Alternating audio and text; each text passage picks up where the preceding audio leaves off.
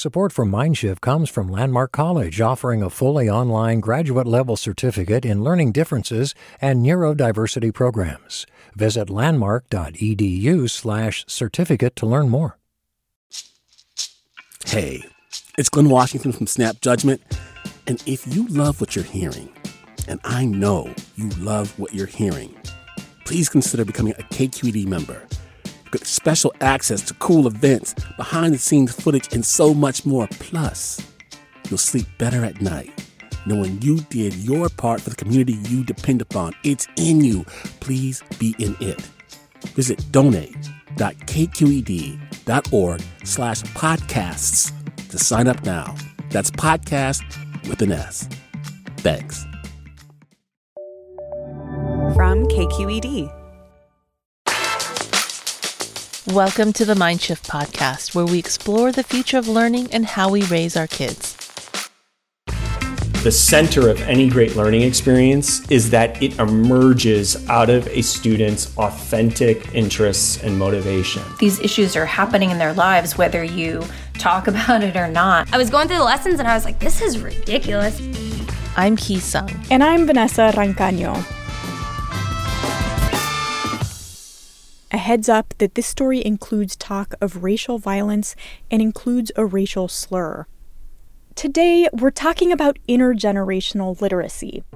To do that, I want to introduce you to Connie Williams. For me, going to the grocery store, I had to literally draw a peanut and then some grapes. This was my grocery list. So the peanuts represent peanut butter. The grapes represent get some grape jelly. I learned to be a pretty good artist. Some of those gifts that I accumulated to survive. There are people living like this, and you shouldn't have to live like this. In this episode, we're going to see how Connie and her family have fared through half a century of battles over reading policy. People have been fighting about how to teach reading for more than 100 years. Do we learn by memorizing whole words, or by learning to sound out words, or is it something in between the two? People are still fighting about this, and we're going to see what that looks like today in Oakland, California, where Connie is on the front lines. Children in Oakland, just like kids around the country, are struggling with reading. Nationally, just a third of 4th and 8th graders are proficient readers. The needle hasn't moved much over the last decade. When it comes to adults, 1 in 5 Americans has low literacy in English. Most of those are born here. Around 8.5 million adults are functionally illiterate. Connie Williams is one of them. I sat down with her before coronavirus shut everything down. My name is Connie Lavinia Williams. I can't spell the middle name for you. I never learned how to spell my middle name. Well, that can go on there because I ain't ashamed. But I never learned how to spell my middle name because, you always have to do your first and use your initial.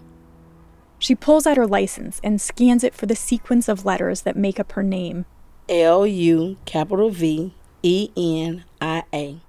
For as long as Connie can remember, letters have been giving her trouble. Sure, she learned the ABCs, but making sense of how these letters, these weird symbols, combine to form the sounds that make up the English language, that part stumped her. And from what she remembers, nobody taught her that as a kid. Instead, her first teachers used Dick and Jane style books with simple, repetitive phrases. Look, Jane. Look. Look. See Dick. See. See. Oh, see. See Dick. This is an approach to reading that teaches kids to memorize and recognize entire words, rather than start by sounding out individual letters, like you would with phonics. This was in the 60s, and for a decade, phonics proponents had already been arguing the method produced poor reading skills. But this lack of phonics instruction is not what Connie remembers most about her first school. What she remembers is how hard it was to get there, on foot. Watching, all the Caucasian kids ride the bus to school. We had this swamp that we had to walk through to get to school, and just miles of walking. Connie grew up in Florida, in a small panhandle town where racism and violence could be found even in its name, Perry, after a Confederate colonel. During a brutal series of lynchings in the 1920s, a white mob burned down the town's black school. In the 1960s, when Connie started kindergarten, there was still a single school for black children. The school district was so slow to desegregate, it lost federal funds in the 1960s for violating the Civil Rights Act. It was a tense school environment that Connie says left scars. My last memory of that was this Caucasian woman coming in with a gun, threatening to kill all of us. That time they would call us niggas. And so we was under the desk, locked in our rooms, terrified.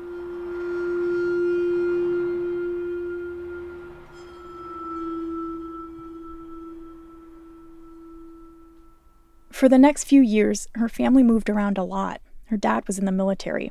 So for a while, school was a blur of teachers and classrooms. North Carolina, New York, you name it.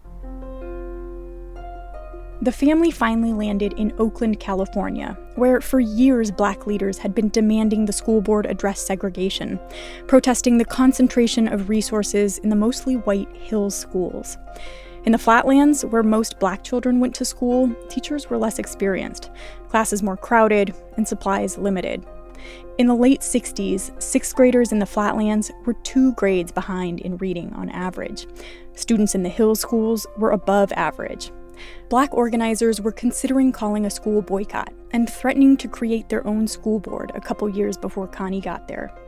At 11 years old, she enrolled at a Flatland school in East Oakland, Lockwood Elementary.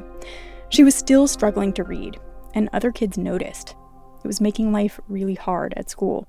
Hearing that laughter, I think that laughter, everybody, ha, ha, ha, ha, that traumatized me, to the point that I was like, oh, I'm never reading out loud again. She doesn't remember being tested for a learning disability, and the school district has no record of her being assessed. Maybe in part because she developed a strategy to avoid reading. I had this, I guess I can say anger, because I see the other kids reading and I couldn't read. When it was time to read, I break out with this sweat because they're going to call on me. And so then, the anger builds up, and so I'm doing stuff to get kicked out. The tantrums worked, but it was a vicious cycle. She was acting out because she was behind. She needed help, but instead she was getting sent home. And at home, there was nobody to help.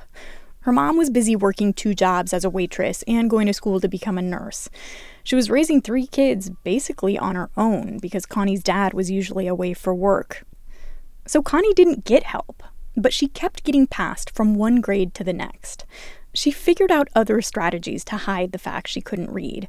In junior high and high school, she avoided reading every way she could. She took classes like PE, JROTC, and music as much as possible. She ran track and played softball, and she and her friend Annie developed a buddy system. She would read, and I would do the math problems, so we kind of teamed up, and I think that's how we kind of, was able to hide what we didn't know. Connie doesn't know whether they actually fooled teachers or gave them a way out of dealing with the problem. Either way, Connie graduated from McClymonds High School in 1978 without ever really learning to read. Over the years, she made other attempts to learn. She went to community college but dropped out, and she signed up for an adult literacy program where she was working through Little House on the Prairie until the program lost funding. But mostly, she found ways to get around the fact she couldn't read. To get her driver's license, she took the test multiple times, memorizing the different exam sheets until one repeated. When there was things that I needed to know how to spell, that was when information didn't cost you anything. I would call the operator and say, I need to know how to spell so-and-so and so, and they would spell it for me. And so I was like, oh, thank you, so that was, so I just used different stuff. It became more and more clear to Connie that this wasn't just her problem. And if it wasn't, she figured maybe telling her story could help lead to change. When that day happened for me, when I just realized you had to fight and struggle for everything, but it made me who I am, to be a help to other people. For the first time, she spoke openly about her experience in front of her church community. Afterward, people, some older, some younger, started confiding in her. People was like, they'll come and they'll say, I couldn't read either. And to hear that, it's like, wow. When it came time for Connie's 3 daughters to learn to read in the 80s, a new theory of reading instruction called whole language was spreading through classrooms around the world. It shares ideological roots with the theory behind the Dick and Jane style books Connie grew up with. In whole language classrooms, language is taught by keeping it whole and not by breaking it up into smaller parts. Instead of teaching... With whole language, the concept was that reading is a natural process, like learning to talk. And if kids were surrounded by stimulating books, they'd pick it up. In whole language classrooms, learning is child-centered, reflecting the student's interests and talents. At the time, there was already mounting research evidence that learning to read is far from a natural process. Kids have to be taught how this written code represents spoken language. And for that, nuts and bolts phonics instruction is essential. A child may be able to name the letter B, but it's phonics instruction that teaches them how the B sound is connected to the letter B. Still, whole language had obvious appeal for teachers. It promised freedom to be creative instead of running scripted phonics drills. The process of learning is more important than the final product. And teachers are coaches rather than directors. In traditional reading classrooms, textbooks... By the mid-'80s, California embraced whole language ideology and adopted new textbooks that minimized phonics instruction. A few years later, California's reading scores were among the worst in the country. The scores fell across race and class lines. Whole language wasn't the only factor, but many saw it as a big contributor. This is the world Connie's daughters were educated in. 2 of her 3 daughters struggled with reading, and none of them did well in school. All 3 ended up dropping out of high school, though they did eventually get their high school diplomas. Now, Connie is raising 4 of her grandchildren. So that's Kimonte. Hey, nice to meet you. That's Mercedes. Hi, Mercedes. That's Gerard. Nice to meet you. That's my Stanford kid. He's going to Stanford. That's what he says. Yeah? Yeah, and that's Mr. Maurice. Hey. When they were little, Connie did what she could at home to get them excited about reading and teach them the basics. Come on, Mercedes. Won't you sing with me? Come on, Gerard. Won't you sing with me?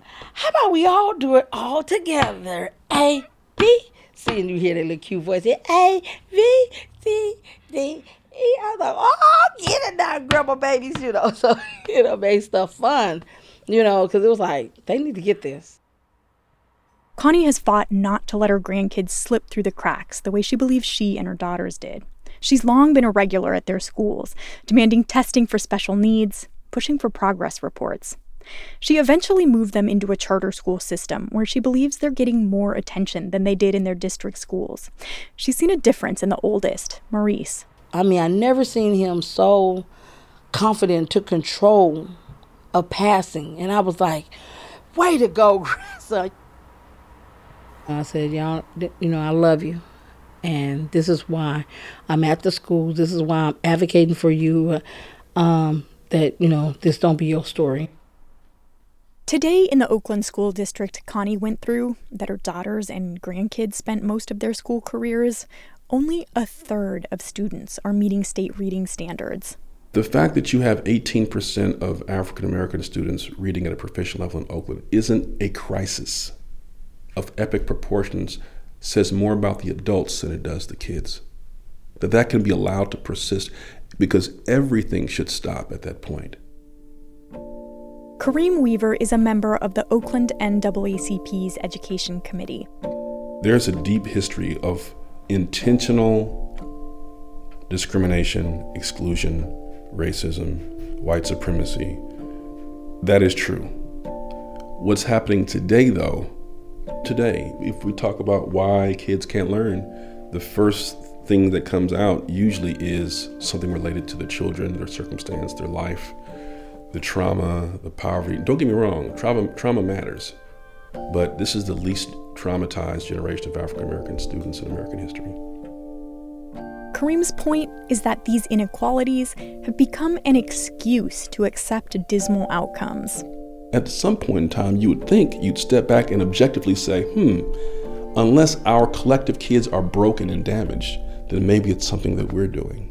White students in Oakland are faring better than Black students when it comes to reading. That's at least in part because white families disproportionately have the means to supplement school reading instruction with their own educational capital and with paid tutors. But even with those resources, almost a third of white students aren't meeting state standards. What are we doing again? How are we teaching them to read? What does the science say? In Oakland, like in districts around the country, reading is still taught using some of the same discredited methods that failed Connie and her daughters.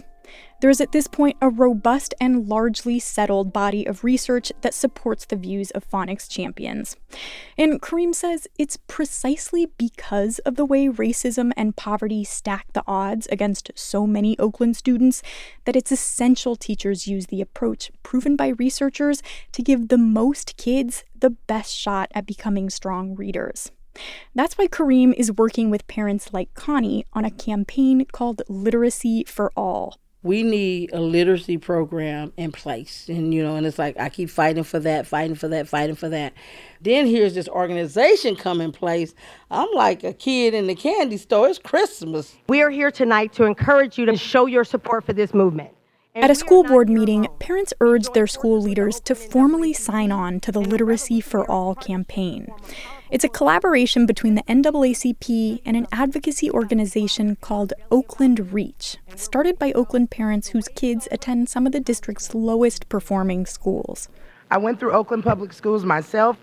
I read my first book at 38 years old, and that made my life very hard, not knowing how to read. They set a goal to get 20% more kids reading on grade level every year. To get there, they say the way reading is taught in Oakland schools has to change. I'm a 9th grade teacher at McClymonds High School. I have 9th graders who read at 1st grade levels, 2nd and 3rd grade levels. My name is Keita, born and raised right here in Oakland. The same challenges that my mother had for me trying to get an education 45 years ago are the same challenges that I now face. I've already struck out twice when it came to my kids' education. I refuse to do this a third time. We got a fire in our belly about this, and we're ready to go. The wait is over, and the time is now. Thank you.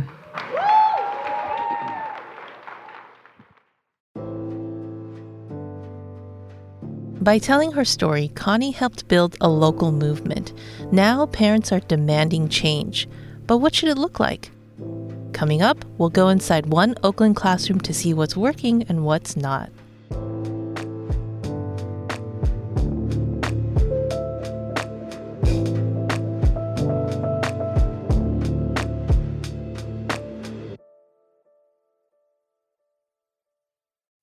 All over the country, we need to improve reading in Wisconsin. Schools are changing the way they teach reading. I'm calling for a renewed focus on literacy. We have gotten this wrong in New York and all across the nation.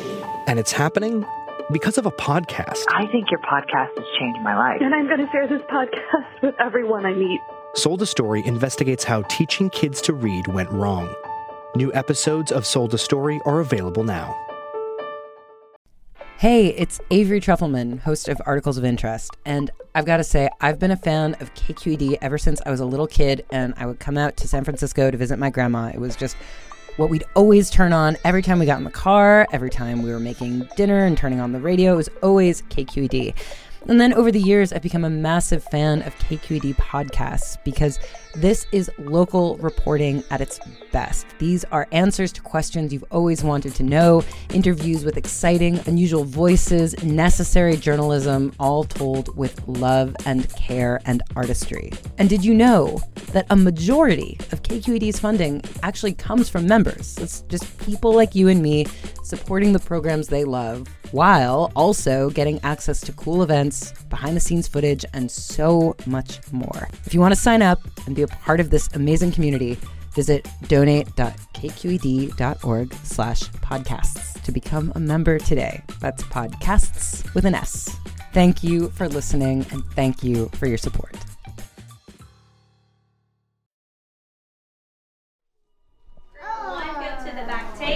Go to the library. In order to understand what it is about the district's current approach to reading that's not working and find possible solutions, Kareem Weaver has been visiting Oakland classrooms. What table came in and gotten started so quietly? Purple table? At Markham Elementary School in East Oakland, just 3% of kids are meeting state reading standards. Today, Kareem is sitting in on Sabrina Kazi's first grade class, where a literacy specialist has been volunteering to help Sabrina teach the kids to read. Okay, this is the part that gets tricky for us, right? Together, they're trying out a different curriculum from the district standard. It uses this highly systematic approach to reading called structured literacy. Students learn the smallest units of sound and build up to more complex material following a specific sequence. We're really good at hearing the sounds in the words and pulling out those sounds. Where we need more practice is looking at the letters, making the sounds, and blending them to make a word. For kids who struggle with reading, researchers have found it's essential to provide explicit, systematic phonics instruction. But the primary curriculum Sabrina was expected to use to teach reading in Oakland relies in part on a different theory of how people learn to read. One with roots in that whole word approach used to teach Connie and her daughters. I was going through the lessons and I was like, this is ridiculous. Like, how am I supposed to teach my kids that in order to be stronger readers, they need to scoop up words or they need to keep on trudging along when I got half my class that doesn't know basic alphabet sounds. Oakland isn't alone. The curriculum, Lucy Calkins' Units of Study, is one of the most popular in the country. But a review by a panel of literacy experts released this year found major problems with it. The report said one central flaw is an approach to reading that teaches kids to guess at words based on contextual cues, like pictures. Today, even the strongest readers in Sabrina's first grade class are still at a kindergarten level. Sabrina expects no more than 6 students will end the year at grade level. It. Fit. I don't hear all voices. Wait, my turn. Wait. I asked her what happens to the rest of the kids. They get pushed through. It's frowned upon to hold back little black boys and brown girls, and That's considered racist to hold them back. Can't be holding back all the black and brown kids. Where's the pressure coming from? Everywhere. Administration, the higher ups from her, the community, their parents, Social promotion is like, it's what we do because it just looks bad and feels bad to hold them back. Not that holding kids back and trying the same approach again would necessarily fix things, Kareem says. Plus, there's evidence that holding kids back creates its own problems. But the literacy coach, Jessica Slowerski, says the status quo isn't working either. I mean, you can look at the data for the city and you can see how many kids are leaving any given elementary school functionally illiterate. It just becomes like someone else's problem, really. That's right.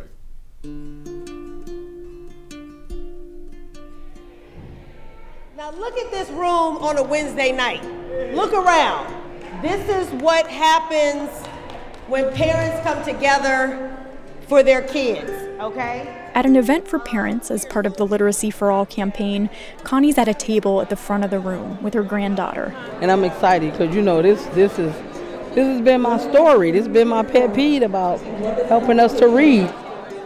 Oakland school leaders are considering dropping the curriculum they were teaching to adopt something that's more in line with the research on reading instruction. It's going to be a long process, and there are already fights brewing about the curriculums they're considering. The Literacy for All Coalition is hoping to give parents the tools to spot quality reading instruction and advocate for their kids in school. Parents break into groups with teachers to talk about the state reading assessments and other expectations of students.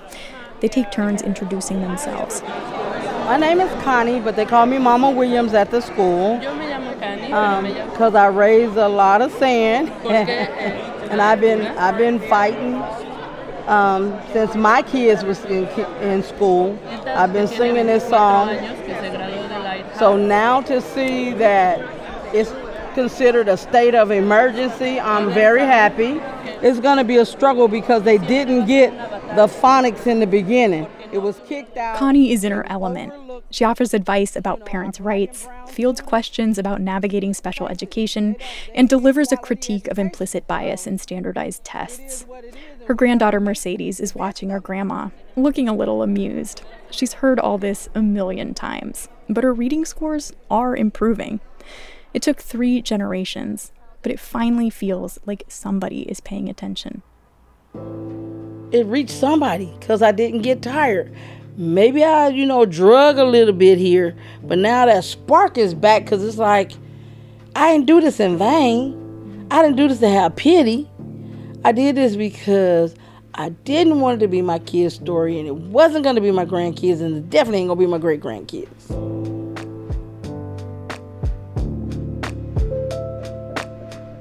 Mindshift is produced by me, Vanessa Rancaño. And me, Ki Sung, along with Katrina Schwartz. Our editor is Jessica Placzek. Seth Samuel is our sound designer. Erica Aguilar is our head of podcasts. Ethan Lindsay is executive editor for news. And Holly Kernan is KQED's chief content officer. Special thanks to Connie Williams, Kareem Weaver, and Sabrina Kazi. If you love Mindshift, sign up for our email newsletter. We're hosting a series of Zoom chats with folks you hear on our podcast. You can sign up at mindshift.kqed.org. Thanks for listening. Hi, I'm Sasha Khokha, host of the California Report magazine. Every week, we bring you stories about what connects us in the giant, diverse Golden State. Because what happens in California changes the world. I love this place. We were once seen as like the place to be, California. The land of milk and honey. That's where you go to Sunshine State, but we just have challenges right now. KQED's California Report magazine. New episodes drop every Friday, wherever you get your podcasts. Hey there, this is Brittany Luce from NPR's It's Been a Minute. KQED's podcasts like The Bay, Bay Curious, Mindshift, Right Nowish, and more all tell the stories of the Bay and beyond with reliable, human-centered journalism. They aim to inspire, make you think, entertain, and expand your understanding of the place you call home. Here's how you can support podcasting at KQED. Showing your support is easy, and you can join Brittany in supporting KQED Podcast too at donate.kqed.org/podcast. That's donate.kqed.org/podcast.